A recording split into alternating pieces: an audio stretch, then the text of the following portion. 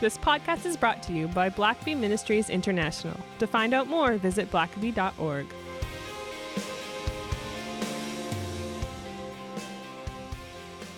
Welcome to the Richard Blackaby Leadership Podcast. My name is Sam, and I'm your host.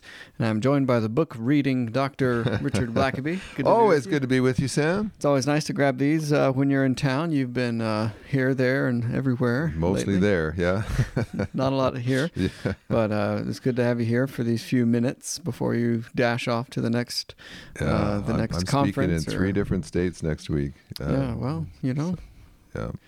You're in charge of your own schedule, so yeah. no one to blame me. to blame but yourself. We won't be doing a podcast on that one. Yeah, blame yourself. Yeah. Well, this week we're gonna look at a book. We do these leadership book reviews, and this one, it's called Quiet by Susan Cain, and it's on the surface it may not seem like a leadership book.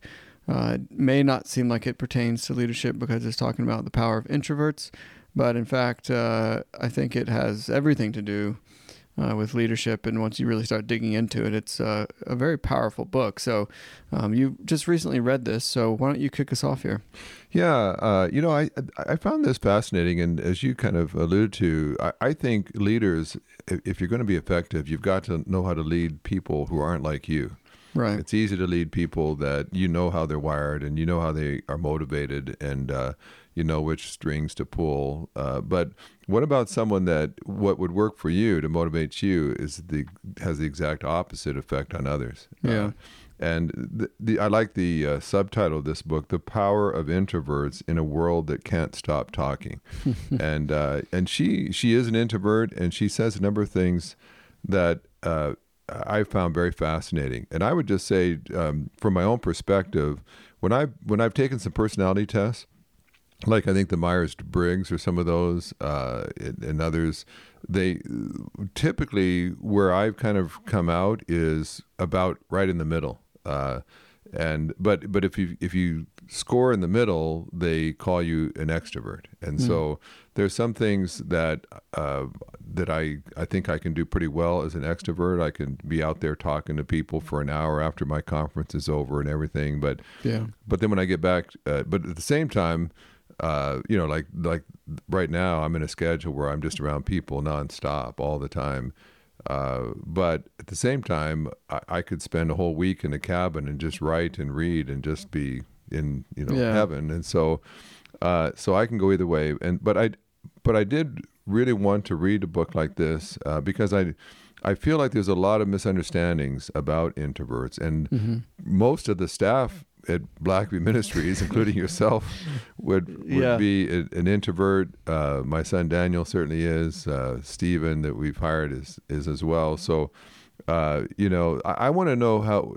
I don't want to just what typically has happened in a lot of organizations is what Cain will say is that most organizations are typically led by an extrovert, an out there kind of person, visionary, charismatic kind of leader, and their approach typically is to try to encourage introverts to just try to be more extroverted, right?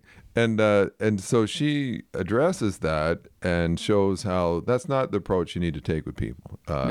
It's not like introverts are somehow inferior. And there's just a lot of misunderstandings. In fact, she'll say, actually, if you try to make an organization filled with extroverts, it's going to be in great danger. There's all kinds of blind spots that they'll be susceptible to. You need your introverts, and you need to be an organization that brings out the best, both in extroverts and introverts. And so she says a number of things I found very interesting.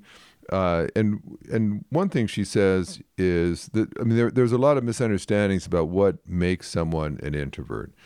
And, my mother's an off-the-chart extrovert, and she pretty well had the classic kind of view of introverts. Yeah. She would just say, well, I'm an extrovert because I just like people, implying, well, introverts just don't like people.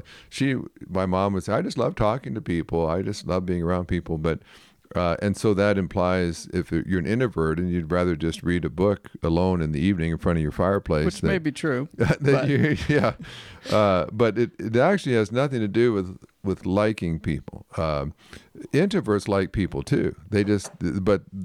For instance, Just in smaller doses. yeah, they might like spending an evening with their spouse, or their spouse and them quietly reading together in front of a fireplace, or a select group of friends. Some introverts have 3 close friends and they spend quality time with each other, but they don't want to waste their time necessarily with a bunch of shallow talk with a bunch of strangers. Yeah. Whereas an extrovert, like my mother, is just thrilled to meet someone on an airplane and talk their ears off the whole way, knowing they'll never see each other again. But whereas an introvert, it's kind of like, why would I waste my time doing that? I've got a good book to read, and if we're just going to talk about shallow things, I'd just as soon read my book. So one of the misconceptions is just, extroverts like people, introverts don't like people. And there's been various ways that people have tried to explain why some people are introverted and so on, or extroverted. And one way, I think this has, some validity for sure, is some people have described it in terms of just energy. That extroverts gain energy by being around people, and they get worked up and they get excited, and whereas introverts lose energy from being around people. And so it's not that they can't be around people, it's not even that they don't like people, but there's a slow drain taking place the whole time. And at a certain point, an extrovert kind of hates to leave the party because that's where all the action is, and an introvert is anxious to finally leave the party because they've got nothing left. The tank's empty. Right. And so again, it has nothing to do with liking people. And there's several studies that Cain cited that I thought were very, very interesting. There's one study by Jerome Kagan, and he actually did studies of 4-month-olds. And so basically babies, 4 months old, he would do a series of tests on them and could predict if they were going to be an introvert or extrovert. And it was quite fascinating. And what he would do is he would put a whole series of very sensory kinds of experiences around the baby. It might be like a balloon popping, or hands clapping, or there could be visual things that would be very bright and in their face, and even the taste. They might put like a strong taste of like lemon or something on their tongue, and then they'd watch, and maybe 40% of the babies would react very strongly. They'd be agitated and crying and unhappy, and they didn't like all the stuff being done around them.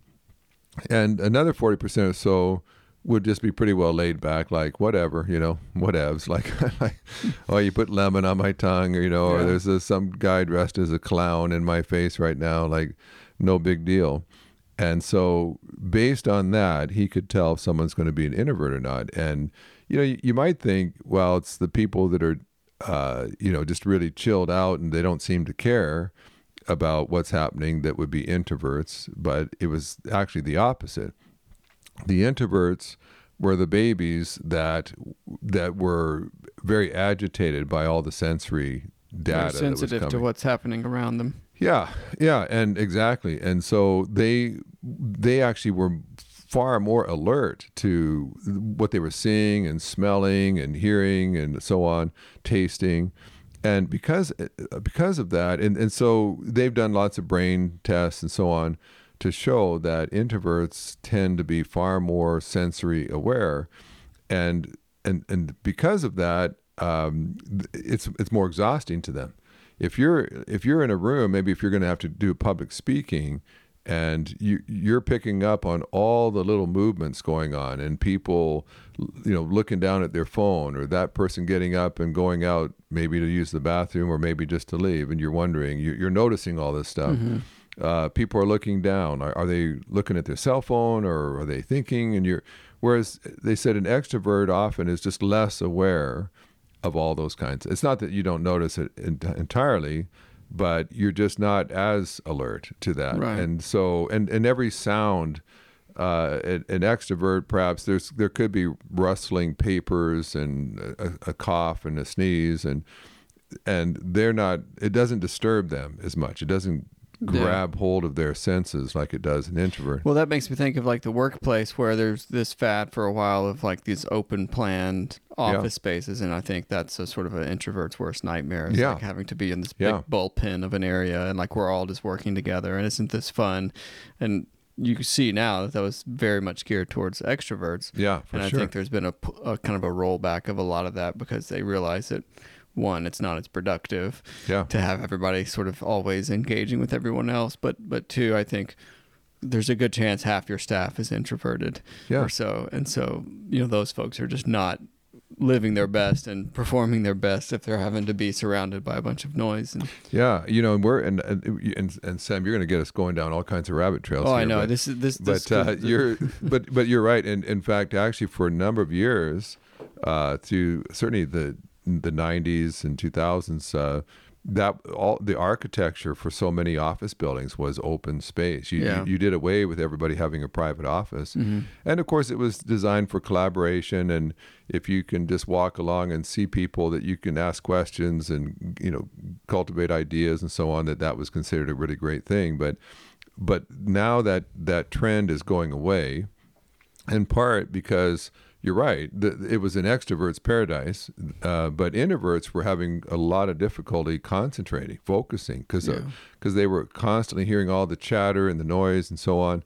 And Cain says in her book that the whole concept of multitasking is really a myth. That the brain really does one thing. I mean, there's stuff going on, maybe subliminally and deep down, but as far as constructive thinking, you're basically doing one thing at a time. And so to think that you can be having all these conversations going on and input coming in from all directions it actually is the worst thing for constructive deep thinking. Well, it just reminds me of like when you're in an airport and you're trying to read and there's somebody having a conversation nearby. I don't know if that's an introvert extrovert thing, but it's just impossible to read if I can hear somebody else talking nearby. Yeah. Like you just can't. But I know people that will go like to Starbucks to have a quiet time, and it's like, well, what part of quiet don't you understand? Like that's just not. And even if you could put headphones on, you're seeing movement and stuff's happening, but. If you've ever wondered how to ask the right questions to move people onto God's agenda, then consider attending the Spiritual Leadership Coaching Workshop May 2nd through 4th in the Atlanta area. Not only is there great teaching at this workshop, but you will also be able to practice what you learn. Use code EARLYBIRD at checkout for a special discount. To find out more and to register, visit blackabycoaching.org/workshop. Links will be in the show notes. But anyway, so there's just a lot to that. So the whole idea of stimulation means that, for instance, sometimes an introvert, she says there's a difference between being shy and being introverted. She says shyness can be something that you need to overcome. Yeah. But introversion, your brain is wired that way. Right. You don't really overcome being an introvert. She says you can learn coping skills, but it never gets easier, she said. And I thought that was interesting because no matter how many times you've done it, you're still picking up all the same sensory data and distractions. And one of the things she said as well, along with that, was that for introverts, for instance, she told the story of one person that if she had to make a presentation like every 2 weeks or something, she would develop a presentation, she'd work it over, she'd rehearse it numerous times, she'd have a manuscript. And when she got up there, she knew her material well, and she could do it. She didn't enjoy it, but she could do it. But then other times, her colleagues might just call on her basically spontaneously and just say, "Hey, could you get up and just explain this to everybody?" And that was always horrific to them. And part of that was that they said that an introvert, because of the way their brain is wired, they're so distracted when they're standing up in front of an audience. They're so distracted by everything else going on that they can't formulate, they can't concentrate just to get their thoughts together. Whereas an extrovert just sort of naturally is tuning stuff out. It's just not as sensory to them, so they can be thinking on their feet. Whereas an introvert can't help but notice what people are doing and saying and the noises, and that doesn't allow them enough concentration to put their thoughts together. So she said again, it's not so much that you're even just afraid to be in front of people. It's that you just don't think clearly when you're seeing all the other distractions. If you've had time to put your talk together and you have a manuscript and you've really rehearsed what you want to say, well, then you can do it. Yeah. And something else she said that was interesting is just, another thing with the brain, there's another scientific study that shows that extroverts, there's a part of our brain that craves reward. Yeah. And they said that gamblers have a real strong sense of this, and it drives them to take great risks because they're really wanting that reward. Whereas they said introverts tend to not be nearly as strong at that. Mm-hmm. And so they don't care so much about the reward. So they're much more cautious. And whereas extroverts tend to be much more risk takers, which sometimes you need a risk taker. You need people it makes to sense face the danger. like in the business world and certainly entrepreneurship and that sort of thing. Oftentimes it's risky.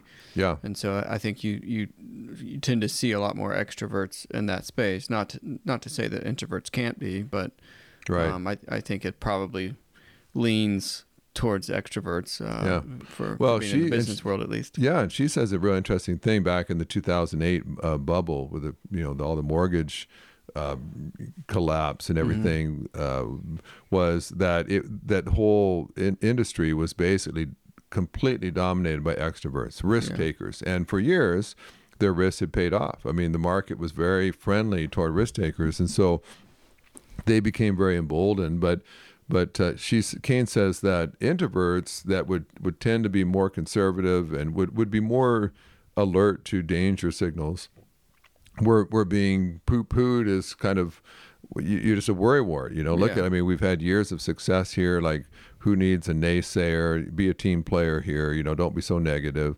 And then of course there was a catastrophe took place and a lot of money was lost. And she kind of cites some people that were saying like the bubble's going to burst. There's all kinds of warning signs, but nobody was listening. And so she would say, on the one hand, I think two really important things.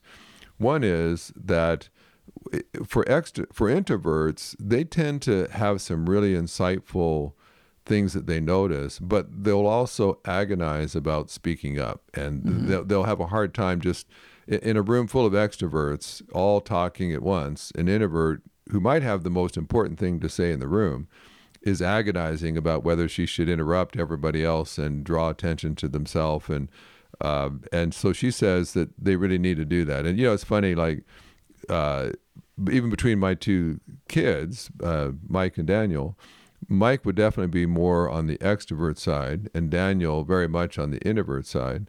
And so if we're in a conference call or something, Mike will talk away, and he's just very comfortable doing that, and he's got lots of good things to say. But I've just kind of learned that I may need to prompt Daniel a little bit, and I'll just say, well, Daniel, we haven't heard from you yet, and invariably he'll have some really insightful things to say, and it's like, well, we need to get that on the table, that. And I was talking to Daniel about that, and just saying, Daniel, you always have good stuff to say. Why is it that you'll let your brother have several rounds of talk and me to several rounds, and then before you kind of get in the game? And he had an interesting comment. He said, well, Mike might tend to think more out loud. As he's talking, he's thinking it through. Whereas he said, I'm doing the same thinking process. I'm just doing it inside my head. Yeah. And eventually, I'll come to a conclusion just like he did. But you kind of hear more of his process than you hear mine. But I'll tell you, as a leader, I've just learned to value introverts. And so as a leader, it's, I hope that they will speak up. But at the same time, as a leader, I've got to also do things to try to draw it out from them. I've got to, if you've got this, and anyone who's ever even taught a class and asked questions knows that the extroverts are going to immediately raise their hand and answer the questions. But there are times when you may just have to create an environment. You hate to just call on introvert, just cold turkey, but just, but find ways of encouraging the quiet ones to speak. There was an interesting kind of experience years ago when I was a seminary president. We started having online classes, and where people would, write in answers in chat rooms and so on. And a lot of my professors were all against it. They just said nothing can take the place of an in-class lecture and Q&A and so on. And I'm one who does prefer in-class stuff too. But one thing we discovered was that the class discussions, the chats, became way more insightful when we did it online. Because in a classroom, the extroverts just talked a lot, whether they had anything to say or not. And they might have spoken for the third time, and they haven't added anything to what they said the first time. But they're so into it, and they want to talk some more about it. But when you had a chat room where everybody was obligated to contribute, then all of a sudden these introverts who just would always remain silent in a real classroom are now typing in answers that are very insightful, very in depth, and you realize, wow, the discussion. If you can find a forum where introverts feel free to contribute, you get a much deeper discussion than if you just have the extroverts doing all the talking in a normal classroom. Yeah. And I think as a leader, you've got to figure out ways to create environments where the introverts feel perfectly comfortable to contribute as well. And that means that, you may have to prod them differently or find different venues. Interestingly for pastors, there's a place in her book where she talks about the fact that the evangelical church is largely an extroverted church. Yeah. And it's all about, singing and being out there and stand up and have your hands raised and let's have a sharing time, and let's all just stand up and just share what God's doing in your life, and a lot of things that's very expressive in public places that an extrovert would just love, but sometimes an introvert, it's like very, very uncomfortable, and they're just. I literally had a pastor last week. I was speaking to a bunch of pastors. We were talking about trying to help your people learn how to pray in a corporate setting, and he was saying, I've got some people that if I ask them to pray, they really want to kind of write their prayers out ahead of time and bring a manuscript with them. And he was saying, should I let them do that? I mean, should I just push them to say, no, this is a conversation with God. You should just stand up and talk to God. But and having just read this book, I said, well, you will have some introverts in the room. Now, an extrovert, you call on them cold turkey. Would you get up and lead us in prayer, brother? Yeah. And they can just get up and they'll babble on about something, but they'll use lots of words. Yeah. But I said, but maybe, but for an introvert who's suddenly having to think on the spot, unprepared in front of a whole bunch of people, it could be a disaster for an introvert. And so, but actually, if you let them think about what it is they really want to say to God on behalf of their church, they actually, if they could write that down and kind of calm their nerves, then they might actually have a beautiful prayer that would edify everybody who heard it. And I would suggest that I think if anyone who's praying in a corporate setting, if they would write it down, I think that would really elevate a church's prayer life. If anyone who had to pray had to write it down first, because I think we realize if we have to do that exercise that a lot of what we say in praying is actually just kind of words and fillers and just a bunch of nonsense that doesn't really mean anything because you're trying to think on the fly. Yeah. And I would highly recommend that. Yeah, that and I practice. think there's a way where you don't necessarily read it in a stiff wooden kind of way. Then that sounds kind of artificial, but if you feel comfortable, and there's some people who can read what they've written, but they read it in a way that it sounds authentic. It's written the way that they would talk or whatever.